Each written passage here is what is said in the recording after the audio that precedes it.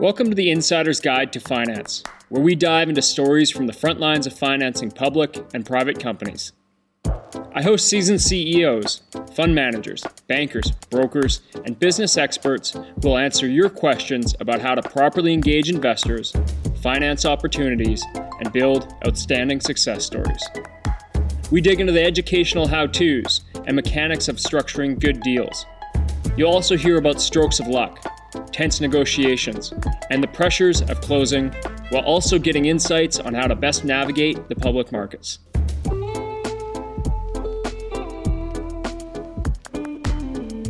Welcome back to the Insider's Guide to Finance. In today's episode, we're speaking with Andrew Barnes. He's a financier turned entrepreneur turned crusader of workplace culture and well-being. Andrew's the leader of a global movement known as the 4-Day Workweek, which he's implemented across all his companies. In our conversation, we go across a number of topics, from building businesses to his leadership style to boats to cars to art, and into the story of how his 4-Day Workweek came to be. It's a very enjoyable interview. And if you're interested in a 4-Day Workweek for yourself or for your company, and how to implement it in your business, be sure to listen to our episode with Joe O'Connor, where we talk about the details of why and how it can become a reality in your company. Now, enjoy the show.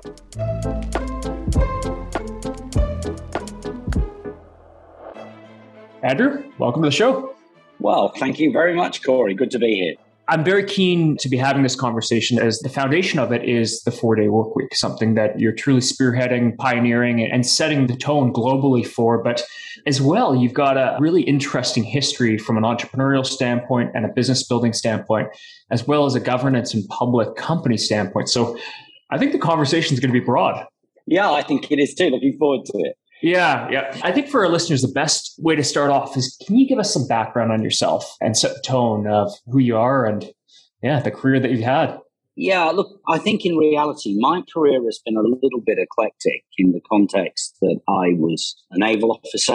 I'd like to say I'm a failed spy. I applied, decided to do it, and then chickened out. I then decided at the ripe old age of about 22 that actually I was mucking around and I wasn't focusing on getting down to a solid career. So I gave myself a good talking to and joined a bank. It shows you how far I'd fallen. And then really spent the next, I think, 20 years not really enjoying banking. But I had a really interesting career in the context. I went from retail banking to merchant banking in the City of London. And then at the stock market crash, I got sent to Australia. 3 days notice for a month and stayed for 20 years. And that was the thing that moved me into investment banking in Australia, which I did for probably the next 13 years. And to be honest, I absolutely hated it. And I hated it. I hated me. There's a wonderful phrase in the book, Nick Hornby's book, Fever Pitch, and I'll apologize for the expletive in advance. Is life shit because Arsenal are shit, or the other way around? Okay. And when you think about it, that was what was coming up with my career. I hated Sydney, but I couldn't work out why I hated Sydney, why I hated my life. And I realized it was actually my job was coloring my environment, not my environment coloring my job, if you will. Mm-hmm. And so I left banking and then did a bit of tech entrepreneurship, came back in to do some turnaround stuff in, of all things, the trust industry. And then it went from there. We've done a couple of IPOs. We bought and sold businesses. And in the end, I came back to the Southern Hemisphere. I'd gone back to the UK for a little while and came back to the Southern Hemisphere to do the Perpetual Guardian story, which really has been the last 10 years of running a trust company here in New Zealand, but also along the side doing tech, payroll, legal tech, agriculture. I have vineyards and things like that. So really now, it's only now that I think that I'm actually doing the things that I love, not the things that just gave me money.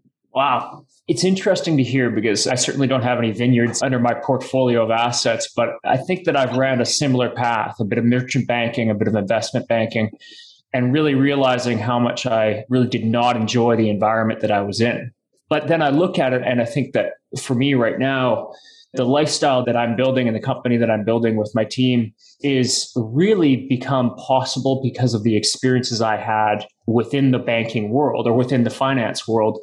And so I would say that those 13 years were probably very, very powerful and formative in enabling you to access capital and tell a good story. Well, not so much the access capital, interestingly, but tell a good story, yes. But it's interesting. I often say that I think about what my employer would have done, my investment banking employer would have done when I'm running my own businesses. And then I do exactly the opposite. Yes. Okay. Of course. And a little bit of that is around, culture. And we talk about, culture and leadership and things like that. But actually, I think often in business, we think about managing businesses. And we don't think about leadership. We don't think necessarily about really the impact and how we get the best out of people. And I think that, for me, has been the big journey over the period of time. I came out of what was a very, very successful organization. In my own right, I'd been successful. But actually, I learned nothing about how to lead, motivate, and inspire people in the whole of that period of time, because the environment, and if you've worked in the industry, Corey, you'd know, is a bit dog eat dog. It's a little bit, your biggest competitor often is the person sitting on the next desk. Yeah, and I think that's sort of an understatement. You've got to get used to that. Yeah. Yeah. So I really wanted to move away from that. And then what we're trying to do now, we're thinking about different methods of working, different methods of inspiring and motivating people. Yeah, really, really interesting. Can you, just for the audience, perhaps quantify some of the ventures you've been a part of, some of the companies you've built today? If I read correctly, you're the former chairman of Macquarie. No, I was an exec director of Macquarie, not a chairman of it. Okay.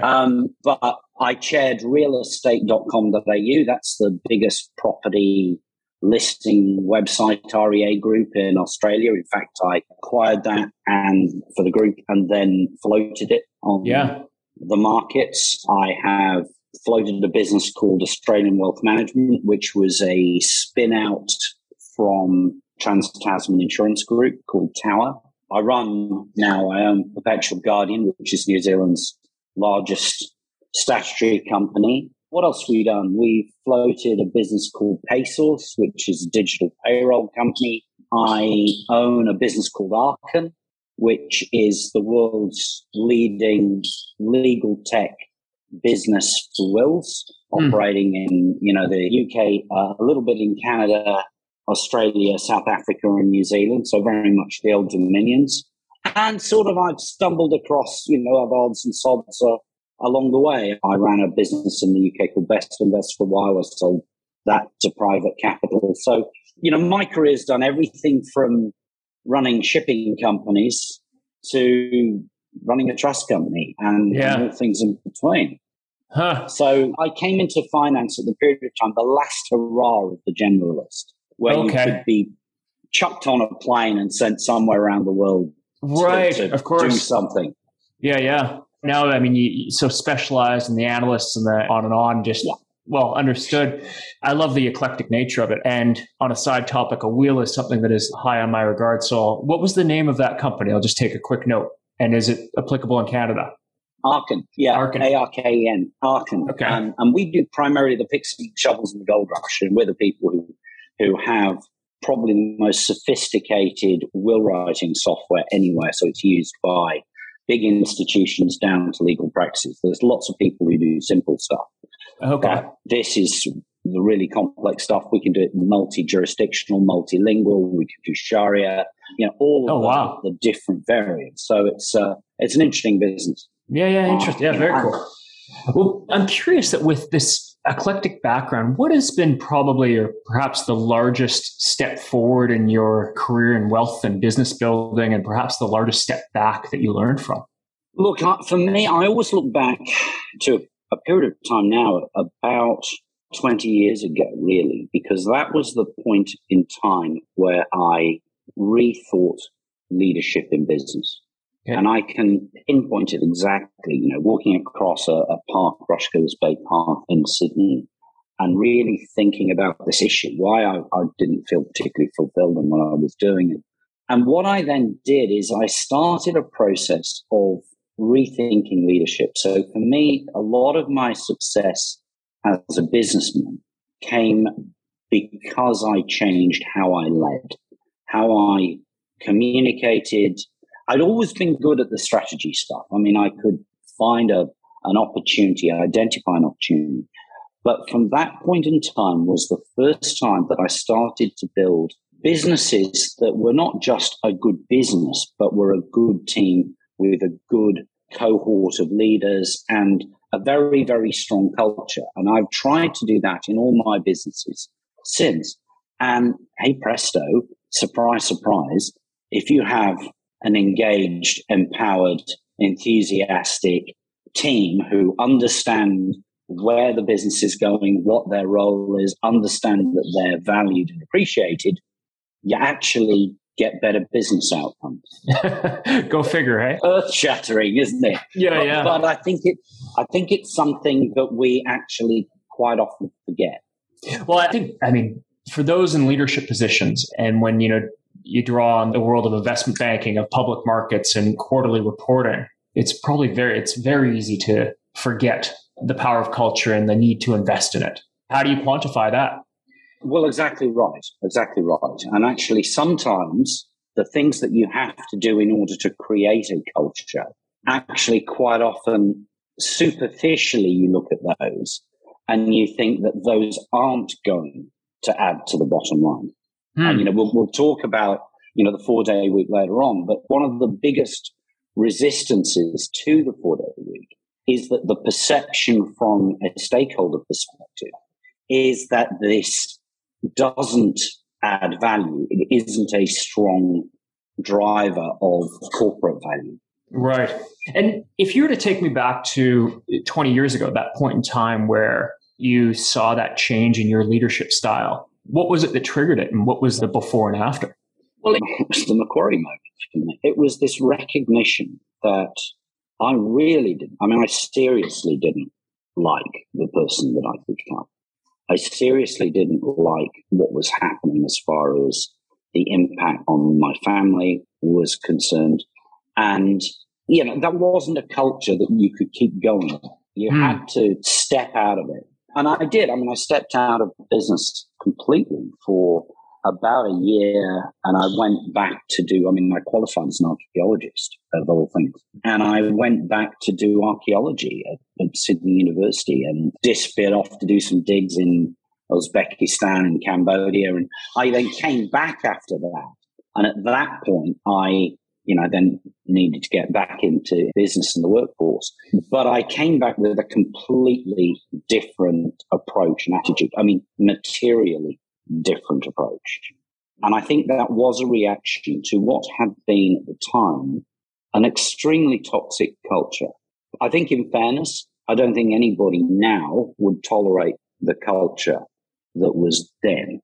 But the world's moved a lot in 20 years. Right. And so I can imagine the, long days, pushing for deals, pushing for bonuses. It's all money. And that dog eat dog too, somewhere now coming in. And what I can hear, what I'm picking up is that you're finding far more fulfillment and value out of leading with people first. Yeah. And the results are better. Nobody does well if the culture is one of fear or threat or absolute pressure. People work best when they believe in what they're doing. And that, I think we've got to be careful. I always say nobody goes over the top for a flag or a mission statement.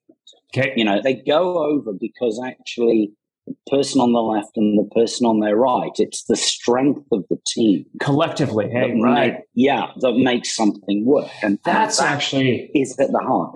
I see that differentiating factor there. Yeah. It's like, hey, we've got a great mission. We've got a great vision, but are people actually going to throw themselves over the line? It's who they're there with and the camaraderie and the sense of growth. If you think, Corey, what do? We go and get a couple of consultants and we sit down and we come up with some wonderful buzzwords and we put it all together and we say, isn't that fabulous? And in the end, nobody owns that statement because it comes from the top down. And what I have always tried to do is actually not stand and talking down. And my very first business after coming out of Macquarie, I can remember having this. I joined a business, and there was a town hall, and the chief exec stands on the podium, the platform, and talks at the people, and he says, this is our goal. Looking at them, talking down at them behind a podium. And I then had to do my piece. And this is, again, one of the very first points when it changed. I came off the podium and I went down and I stood in the middle of the team, looking up at the screen with our objectives on. And talked about our goals and what we were going to achieve. Wow. And got a standing ovation. Yeah. It's the first and only time in a sort of a business projection thing that I think that had ever happened. But what I was tapping in was that the people in the divisions that I was taking over, had been very low morale. And what I was doing is saying, actually, the world's changed. This is now about us. This is about what we are going to achieve together. And frankly, I'm never going to ask you to do something that I won't do myself. And that has underpinned my philosophy ever since, because we turned the worst performing division round to be the best performing division in Southeast Asia, Australasia. We had the worst voice of the employee feedback, and we turned it round to being not just the best, but got a 95% satisfaction level, which was unheard of. But did that in a period of literally about 12 months. I mean, that was the work that we did in terms of how the leadership team worked together, how we communicated when we had to make change, how we initiated change. And, that was putting a division through a lot of pressure at the time. Do you have any examples we got great outputs. Initiatives that you put forward to create that cultural change? Well, see, I'm a great believer in communication. I think that a communication isn't just the odd town hall. It isn't just, the odd meeting that you do. So we ran a series. We had to do this huge change. So we ran a series of fundamental processes to change that. So I used a broadcast message that would come on everybody's phone every week. I had an email thing that would come. We had a morning tea program where I would be going around into a different bit of the business almost on a daily basis. We did celebrations and awards, things that we did. And then we had bigger town halls that we ran together. But I also insisted that my leadership team did the same. So that they were also communicating all the time about what we were doing, what the challenges are, why we had to change it. We used to get groups together to work out as well how we were going to rebuild things from the bottom to make the business better, not from the top. Now, that was for a very short-term period of rebuilding, re-energizing a business. But at the end of the day, if leaders are not visible and are not able to clearly articulate what it is they want, they can have the best strategy in the world. But if your most junior person doesn't know what their role is and what their part in it is and why what they do is important, then funnily enough, it doesn't work. And all of that is not about managing the numbers, all of the other stuff. What that is about the primary function of senior execs is leadership. That is their primary function. It is to create the environment where people can be their best. Yes. And I'm a very strong believer that actually works. So it doesn't separate from the fact that you've got to deliver on the numbers. You've got to generate the returns, etc. You've got to service the customers. Yeah. But the key thing is you've got to be able to articulate a whole journey and that role and why and what we're doing is important. I'm curious about your thoughts on providing autonomy and, giving people more freedom to pull forward towards the vision that we're all building. And the reason why I ask is because there's always, with that freedom, especially now with people working remote, the potential that they can take advantage of that, or that they're saying they understand, but they are just paying lip service. Have you ever seen, or have you ever, in a way, perhaps been taken advantage or found that it hasn't worked, and how have you had to adjust to that? Well, I mean, look, I think reality is we know it doesn't work all the time. I mean, part of that is pick the right people. And that's one of the problems, right? I mean, because often the time, what we do is we end up with a recruitment process that reflects the approach and the attitude of the people that we've already got. And if you want to do cultural change, it's a bit of a problem if the people who, well, you'll look like me, I'll have one of you. No, you're slightly different, I'll have one of you. Now, I try and I always have with my senior teams, not necessarily to pick a whole bunch of people who look, sound, act the same. Right, like just a room full of MBAs or, Yeah. I would call this is not gender diversity. I mean, that is important, but this is diversity of thought. What you need to do is, and often, I can remember my head of, in investment bankers, my head of risk on the most complex option structures was a fine arts graduate. Really? But had the best grasp of how you assess the risk on this stuff that I have ever seen. Now, I sort of get this in a little bit because I'm the child of artists for the most part. I'm the freak of the family.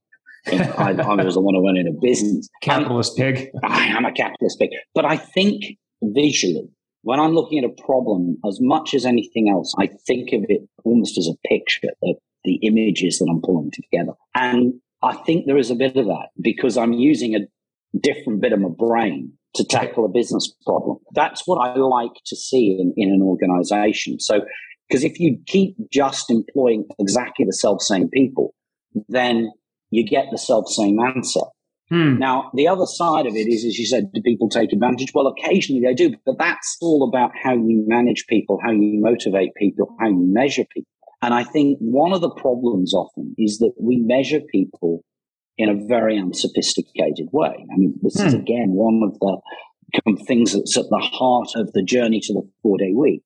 If all I am worrying about is whether you are sitting at your desk, how long you spend doing something, that has very little relevance as to what your output is. Again and again and again, when we're talking with companies, you will get this question, well, how do I measure productivity? Well, if you're asking me how to measure productivity, what you're telling me is you're not measuring productivity. You're not measuring output. If you're not measuring output, how have you articulated to your employee what it is they should be doing in order to give you what you need to drive the business?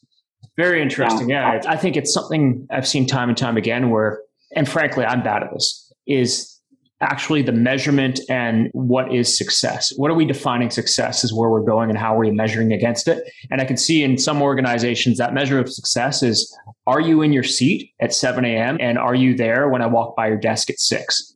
And and I know. I did the City of London in the 80s. I mean, hell, we were out Americaning the Americans. I mean, you had to be in. You had to be on the desk at 7 in the morning. That meant a 6 o'clock train in the morning for me, just slightly before 6. And if I got back to my place by 11 at night, I was doing well. Wow. Yeah. It's amazing. It's certainly not the life I want to live. I'm really fascinated with mental models and how people think. And I'm also, I want to draw on the example you had of your options, your risk management person who had the fine arts degree. I find that so fascinating because they look at things in a different way.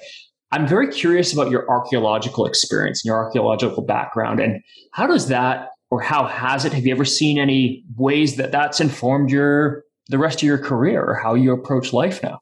The short answer is no. But there's a difference. My father always used to say that you went to university to be educated. You didn't go to be university to be trained. And therefore, he's right. A discipline like archaeology, well, there's a bit of science, there's a bit of practical field work, there is research, there is, essay writing. But a lot of it is interpretation. It's looking at a whole series of facts or issues and trying to piece together the picture. Well, it sort of isn't that business, isn't that life? To look at a whole pile of things and try and make sense out of it. And I think what we do today is that we have far too much emphasis. Sometimes it's needed, I grant you, but on training vocational education degrees. And as a consequence, the more you do that, the more you are taught the answer. Whereas coming from an archaeological background and then having to teach myself how to read a set of accounts basically meant that there wasn't a right answer. No one had ever told me how to analyze a business, how to look at a set of accounts and come up with a solution. And so, if I go back to when I first went to Australia in 87 and I was running the credit risk department of the bank I was at there, we pulled out of all of the Australian entrepreneurial exposures. We just pulled out. I sat down, went through the accounts, said, all of these companies are bust. And we did that 2-3 years before those companies went bust. And when they went bust, they went horribly bust, taking lots of money with them. We had no exposure at all because I wasn't following the conventional wisdom about how you should look at these businesses. I just came in, started from scratch and thought about how would I analyze them. And I didn't analyze them from the top down. I analyzed them from the bottom up. Bizarrely, that's how you would probably assess an archaeological site. There we go. I like the longer answer, I'll tell you that. But that's the kind of thing that I find so fascinating. I mean, in fact, just on a side, there's another guest we were going to have on, and unfortunately the interview didn't happen, but he's got an archaeological background. And I was dying to just ask that question. So thank you for humoring me here. No worries. Yeah, very interesting. I want to continue down that path, and perhaps it's self-serving of my own interest, but I very much appreciate art and have started collecting. And why it's important to me, I think, is because in ways it's communicating in what I would say is a far more permanent way than we're starting to become accustomed to with the world of social media and so on. And I won't go bore anybody here with too far down the stories of the art that we have now, but it elicits such deep emotional responses. And I'm curious about your interest in art and why you've brought it into business and the power that you see behind it. Well, we use art as a tool. I mean, unashamedly, we've always used art as a tool. And when I took over the Perpetual Guardian, we took over Perpetual and then we bought New Zealand Guardian Trust, we created Perpetual Guardian. These were two of the dullest companies in the world. We are 1880s foundation. I mean, if you know trust companies, you would go and you have the image of the stone pillars on the outside of the sepia prints and very dingy carpets. And it's all, every stereotype you could have thought of, that's what our business looked like. And so what I wanted to do was say, well, this is a new change, it's a new direction. We're going to rethink about how we're going to do things. And so one of the ways I did that was actually we threw out all the sepia prints and all the little watercolors and all the stuff that these people had, somebody had given them a picture at one point in time. Yeah. And, seriously, of no real merit for the most part. And so what I did is whenever we opened a branch, not only had we got bright colors in the branch, but what I then did is I would go around and we would buy modern art. And the bit that defined this, I was reopening our Dunedin branch down the South Island, and I walked down there before the branch opening the night before, looked through the window, and we have this fabulous modern branch that looked bright and vibrant, and they'd hung all the old sepia prints back on the wall. I mean, it was just, so I walked around the corner the following morning to one of the local galleries, and I literally, and they must have thought it was Christmas, and I literally went in and went, that one, I want you to lend me those two. And we whacked all this stuff up on the walls. And my team almost completely was shocked. This is, no, we can't pop. And then the first customer walked in for the branch reopen and said, wow, look at that. And then the staff said, oh, well, actually, you want to have a look at this one over here? And by the end of the night, I had a deputation from the team saying, I know you borrowed that picture over there, but can we keep it? And the mindset actually changed. So I absolutely use art through all our branches. We sponsor things like Sculpture on the Gulf here on Waiheke, Sculpture on the Shore. We do a lot of stuff on the art side because what I'm trying to do is get people to rethink, reimagine. We are not what we used to be. And that requires you to look at the world and people in a different way. Art helps us do that. That's why we use it. Interesting. The placement of modern art in a very ancient and old school kind of business. I mean, it's one of the artifacts to help build that culture and build the physical environment to help build the strength of the team. Yeah, and of course, what it's doing is it's changing the perception of the customer as well as the perception of the staff. You go into an organization with a dull sepia print on the wall, you are expecting something dull and sepia tinted. Mm-hmm.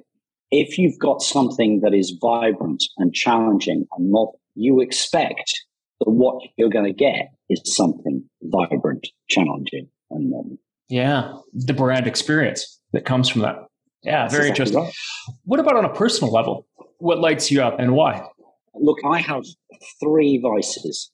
Some people say rather more, but art is one of them. I mean, we collect art, sculpture. I mean, Politica's got so many branches, I've got lots of walls. So it's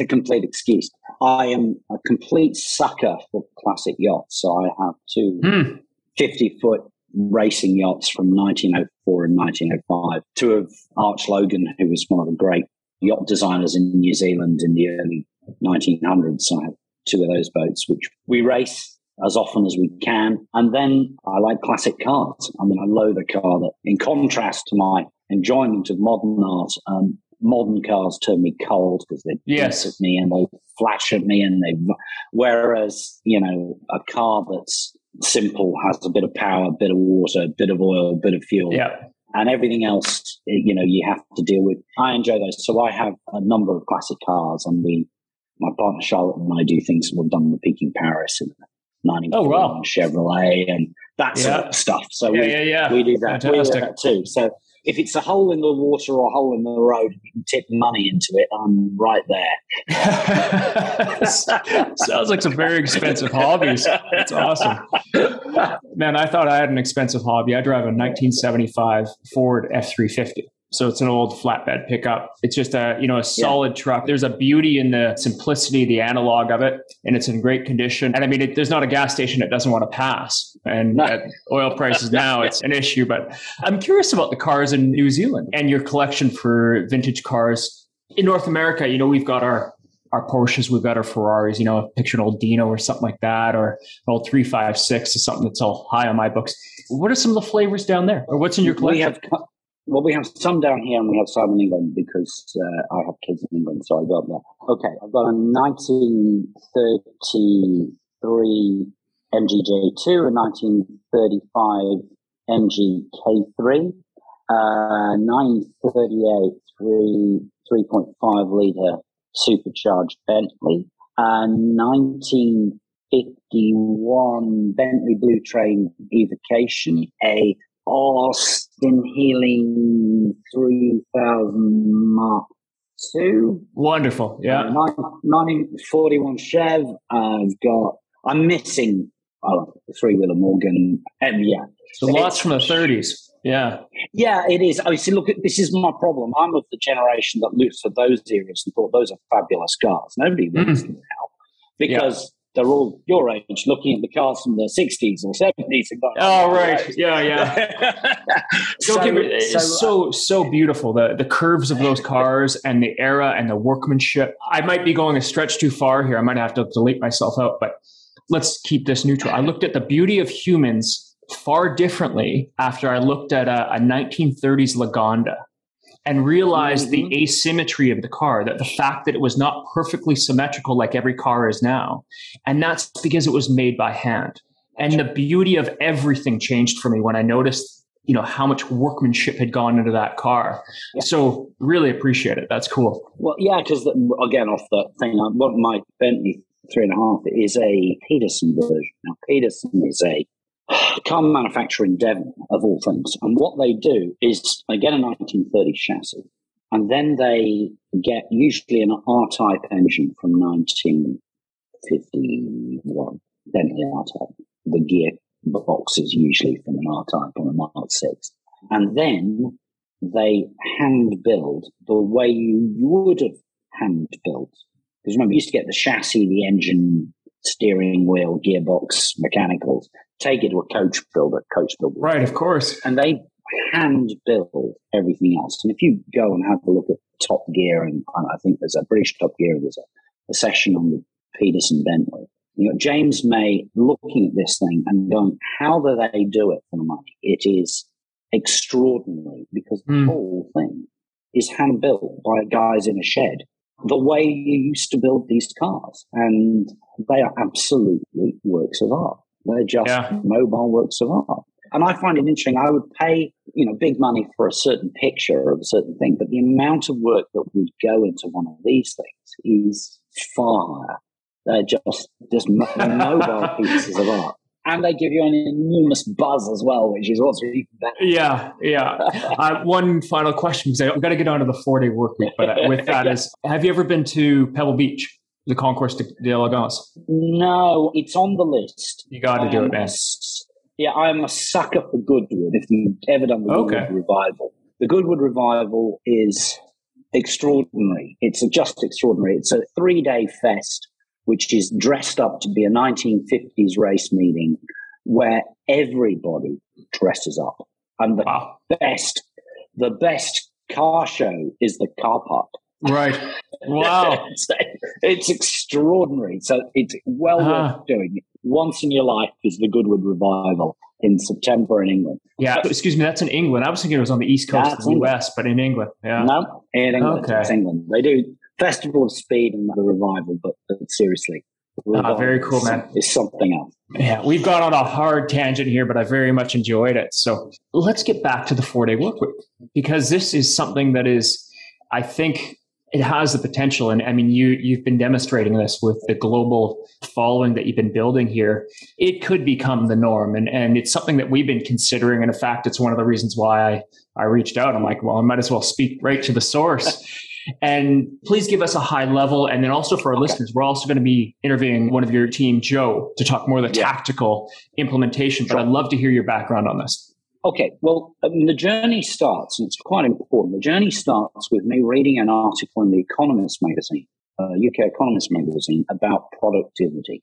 And it was talking about a Canadian report and a UK report. This is back in, must be 2017. They said that the Brits were productive for 2.5 hours a day and the Canadians for 1.5.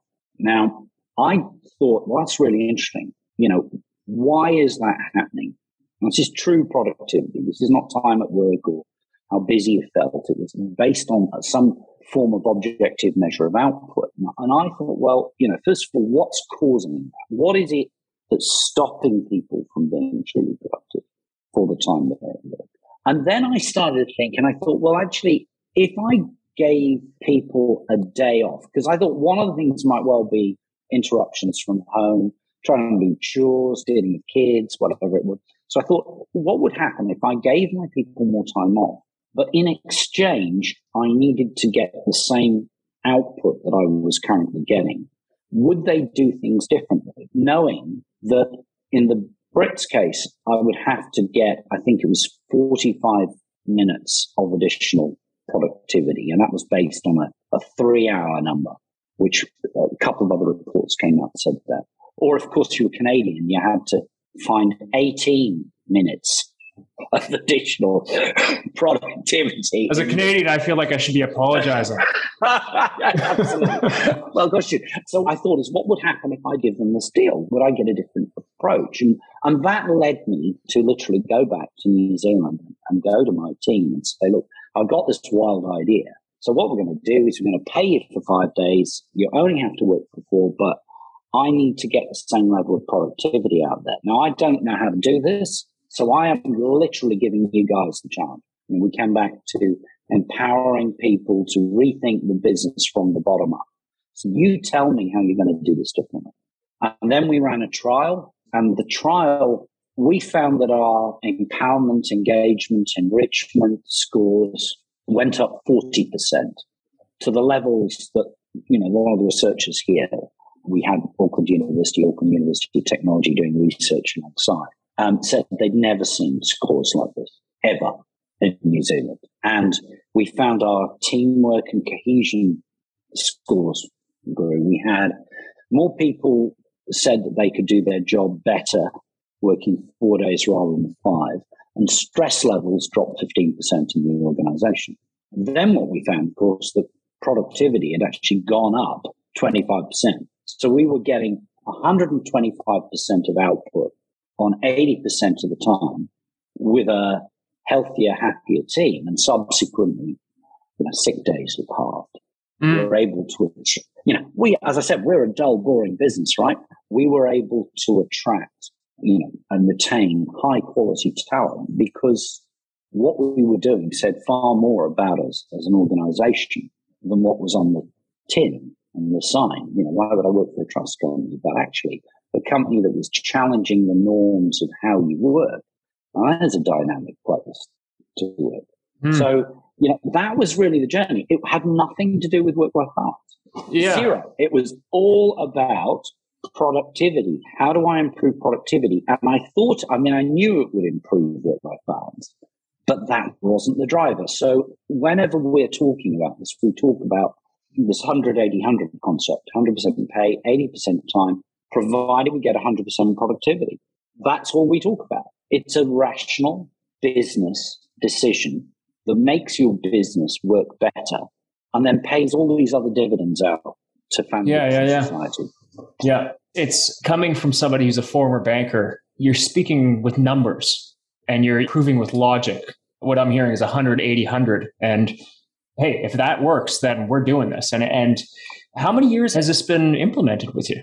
And across how many of your organizations? Well, we've done it across the board. So even our tech companies, startup tech companies do it for us. But we did the trial at the beginning of 2018. We went permanent at the end of 2018. So we ran the trial, got the research, tweaked the model a bit. So the way our model works is also we don't close for a day. We can't. We've got call centers, retail outlets. So we allow the teams to work out their own schedule. So each team has a schedule. So, some people will work 4 days, take a day off. Some people will work 5 days, but take 2 afternoons off. Some people work 5 days, but compressed hours. So a lot of parents will say, well, childcare becomes a problem if I'm taking a day off. But actually, if I can drop my kids at school and then pick them up from school, I'm saving a fortune in childcare. And the great stories are then often the guys, some people can walk his kid to school or pick him up from school. Or, I have a chap down in Dunedin and he would take 2 afternoons off and he would spend time with his granddaughter. And when he told the story, he would cry. That's what makes this work. Because what we're doing is we're giving people something that you can't put a price on. It's personally valuable. It's the time that they need to live their life to the best. I always have this mantra of I want people to be the best they can be at the office, but the best they can be at home. And that's helping him be the best he can be at home. Now, the price of that is I need my 100-80-100. So is he going to do anything to prejudice that delivery side, the 100% productivity? Because what we did in ours, the staff opt in on an individually on an annual basis. But we have a rule that says that your contract of employment remains 5 days away. So we gift you the day. But that means if we don't get the productivity, we have the legal right to say, okay, sorry, back. Now, we've only ever had to do it once in 4 years since we've been running it, and that was during the trial, where one team, and we mentioned this earlier, did take advantage of it. Half of them would take Friday off, half of them would take Monday off. And then they said, oh, well, customer service has dropped. There's a shock. Everybody else had structured the workflow so there was rotation through the teams and they were covering all the places. So it's now second nature to our organization. This is what we do. And if I look at us on a per capita basis against our nearest direct competitor, we are 4 times as profitable. We are twice as productive on a per capita basis. Amazing. I appreciate that you also referenced the area where it failed as well. It's just not all, sunshine and lollipops kind of thing, right? It takes some work. There's trial and error, and those who are implementing it need to balance that, but also see the potential upside. Yeah, look, comes back to what we were talking earlier about how you communicate responsibility. Where do you fit in? So everybody has to know in their team, not just what it is they do, then it's not what other people are doing, because they're going to have to cover a bit of that work, obviously, when somebody is not in the office. You can't just leave a job till they get back. That would, so you have much more cross-training, but you have a better appreciation of your impact on somebody else. So if you do something that helps you be productive, but actually slows down or makes somebody else unproductive, that doesn't work, because the team has to hit the goal. And it's not just about you, it's about how you work together. So that is also things about, how much disruption there is in the office. Do I keep inviting the world and its dog to attend a meeting that they don't really need to be in? Or do I keep the meeting short and focused and only involve the people who really need to be there? Do I fire out emails, reply all, when in reality I just need to send it to you? There's lots of little things. The bulk of the benefit we find is not from process change. It is from attitudinal, environmental, and teamwork perspective. That's where the big benefits come. If you overlay process change on top of that, you'll get even more output. Right. Yeah. How do you deal with those who have highly competitive streaks? I mean, I would imagine that there's people in your organization who are ambitious to run for leadership positions or perhaps top dog positions. And how do you balance their ambition with the hours they work? Well, what we actually had to do, nobody in my organization is obligated to do a 4-day week other than the leadership team. Well, so I just had to process that. No, well, that's exactly the point, right? Because the problem you find this in organization after organization that brings in flexible working policies or long holiday policy. Whether they succeed or fail depends on the attitude of the line manager. So if you've got a line manager who believes in flexible working, then flexible working works. If they don't, it doesn't. Because people mirror themselves on the leadership team. All right? So my leadership team has to walk the talk. Now then, you've just slightly inverted the question. So you want to work every hour God sends. You want to work 5 days a week. Well, what do you mean? You're not good enough to do it before? Yeah, no kidding. Wow. Very, very interesting. Just saying. Right. So you've changed the dynamic. I'm not interested in time. Yeah. I'm interested in output. Yes. Time is irrelevant. And quality productivity. Yeah. So we give an example. You think a couple of consulting engineers, you give them a job, and they're all billing on 6-minute blocks. They both write an identical report. One takes half an hour, one takes an hour. Why do I pay the one who took an hour twice as much as the one who took half an hour for the same output? Yeah. Now that is what we do. We're not rewarding output. We're dumbing it down because we're just doing time. I get just as much pay if I'm working, my 5 days as that person's working 5 days, because most of us aren't actually measuring what we do. We have a perception, and sometimes that perception is wrong. That person gets in at 7 o'clock in the morning, jacket on the back of the chair, they're working late. That's the person I'm going to promote. But actually, if I'm getting the same output from somebody who comes in at 10 and leaves at 4, the person I should be promoting is that person. Right. But if I don't know that and I'm not measuring that and I'm not focusing on that, I'm promoting the people who don't rethink how they work, don't challenge the status quo, and are very comfortable in the old model of working. It's a terrible analogy here. I see a terrible analogy in the sense of the person who's working analog to the person who's working digital and refining their process and being better and finding ways to scale their own output versus just sticking with status quo. Yeah, I mean, look, the 5-day week is a construct of the early 20th century. There's some arguments as to who did it first, but Henry Ford is viewed as one of them. So here is a chap who has repetitive, manufacturing industry and actually comes up with a process of, 5 days a week, and partly that's to create more leisure time so these workers could buy his cars. Why is a method of working for early 20th century repetitive manufacturing relevant for the information age? Why do we think where creativity often, a lot more mental work in a lot of industries, why do we think that method of working is suitable, relevant, or indeed optimizes performance when we're not doing repetitive manufacturing?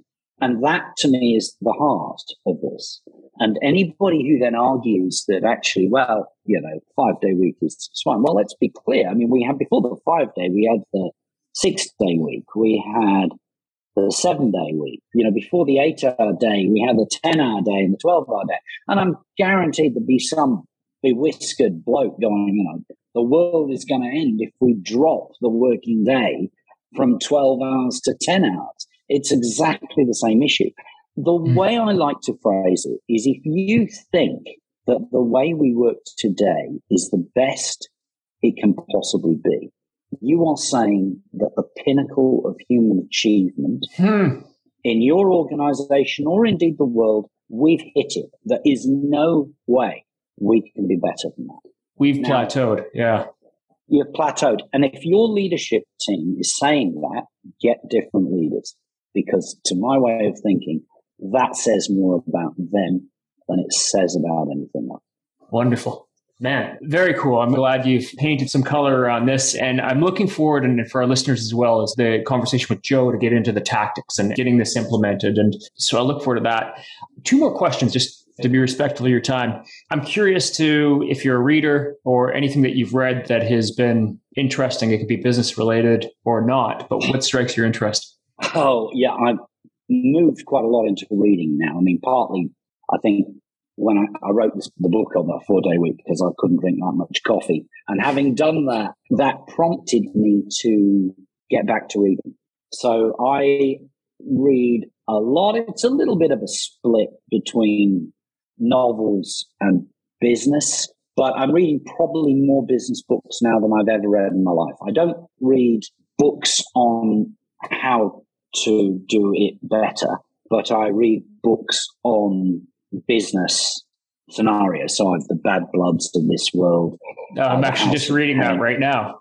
Yeah. The House of Pain, which was fantastic. I'm reading. What was the House of Pain? The Sacklers.